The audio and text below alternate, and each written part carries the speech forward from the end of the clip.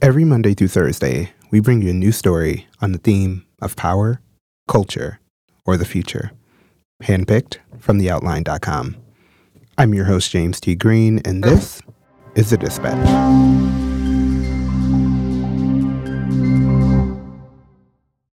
So, Michael, we're hitting the end of Pride Month, and you came to me with this fantastic story that you just wrote on theoutline.com. What is it?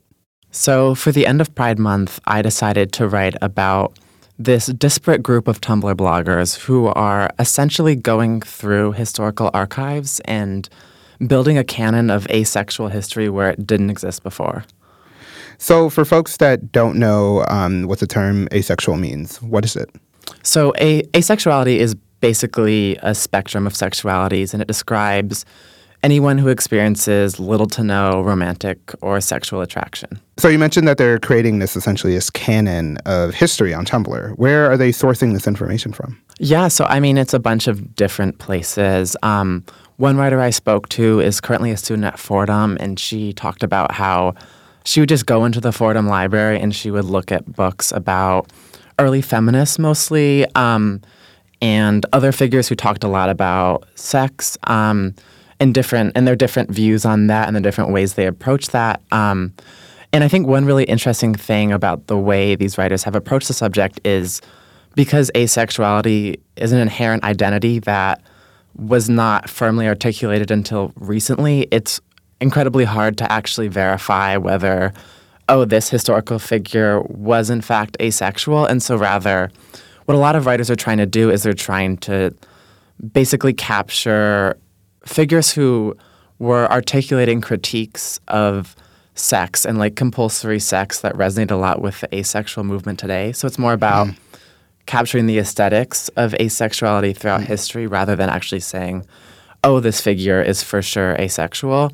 And I mean, that is something that a lot of other queer historians have done. I mean, there's so many figures that you can probably think of where they're like rumored to have been gay or to have been bi, right. But you can't actually confirm that. But there's still a way to talk about them and to make space for them to be queer.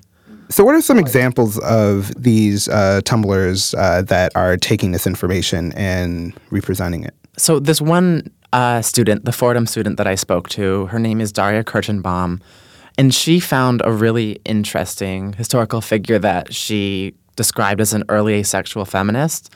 So this is a 19th century British feminist named Elizabeth Wolstenholme Elmy. And Elmy is a really interesting figure, not only because she was advocating for women early on and for women's suffrage, but she also had a lot of critiques of the way society talked about sex. And her ideal vision of relationships is what she described as psychic love.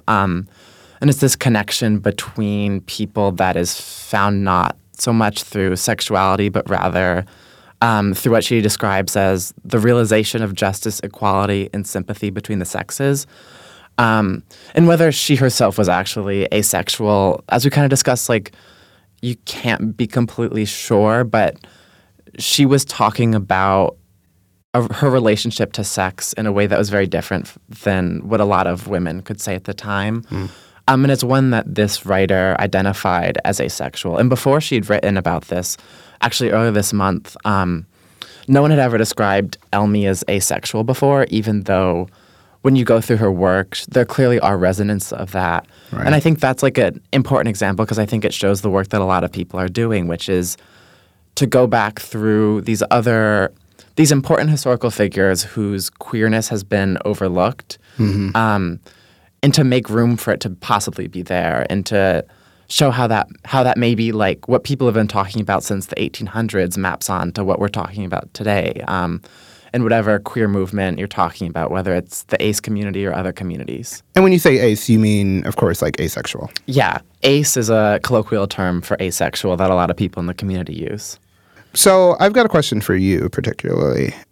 The most interesting thing I find about this is that you mentioned here and you mentioned in the piece that asexual history is really not found because it's almost like been erased or not acknowledged. And I mean, like, I have a couple ace friends myself, and I know a lot of their big problems is that people don't acknowledge its existence. So as a reporter, why do you feel that's the case? Why do you feel like asexuality and like this Tumblr's existence is, gaining so much steam?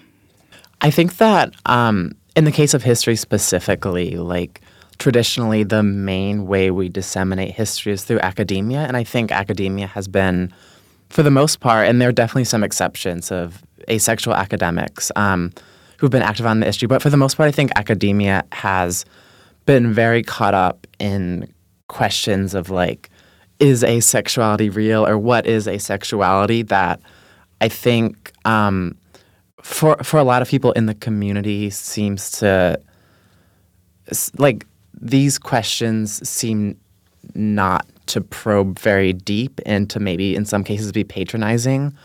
And I think that the reason that we're seeing so much of this on places like Tumblr, so much of this spreading of history, is because academia just has not probed very deeply into the different nuances of asexuality and where it comes from and what its lineage is and what the movement currently in the community is trying to articulate. It's very much caught up in this basic premise of like asexuality 101 is what one writer I talked to described it as. And the thing I'm curious about is all this information is existing on Tumblr. Tumblr is a closed platform. It can go away at any moment. It can be bought by another company. I'm curious, are these writers considering that? Like, is there an offline component that can assist with this information still being available decades from now? That is not actually something that I personally brought up, but I would hope that, kind of stories like these would be ways to continue that tradition. I hope that though most of this writing is currently on Tumblr, like more publications and more people and more academics start paying attention to the stories that they're telling, because these are very thoughtfully researched stories from history that people are pulling. And I think obviously with any social media site, any publication, the threat of like the structure fundamentally changing is there. And I think the hope is that eventually these stories will get out enough that enough people will pay attention and will try to preserve them and preserve them specifically as asexual and ace, that won't be an issue.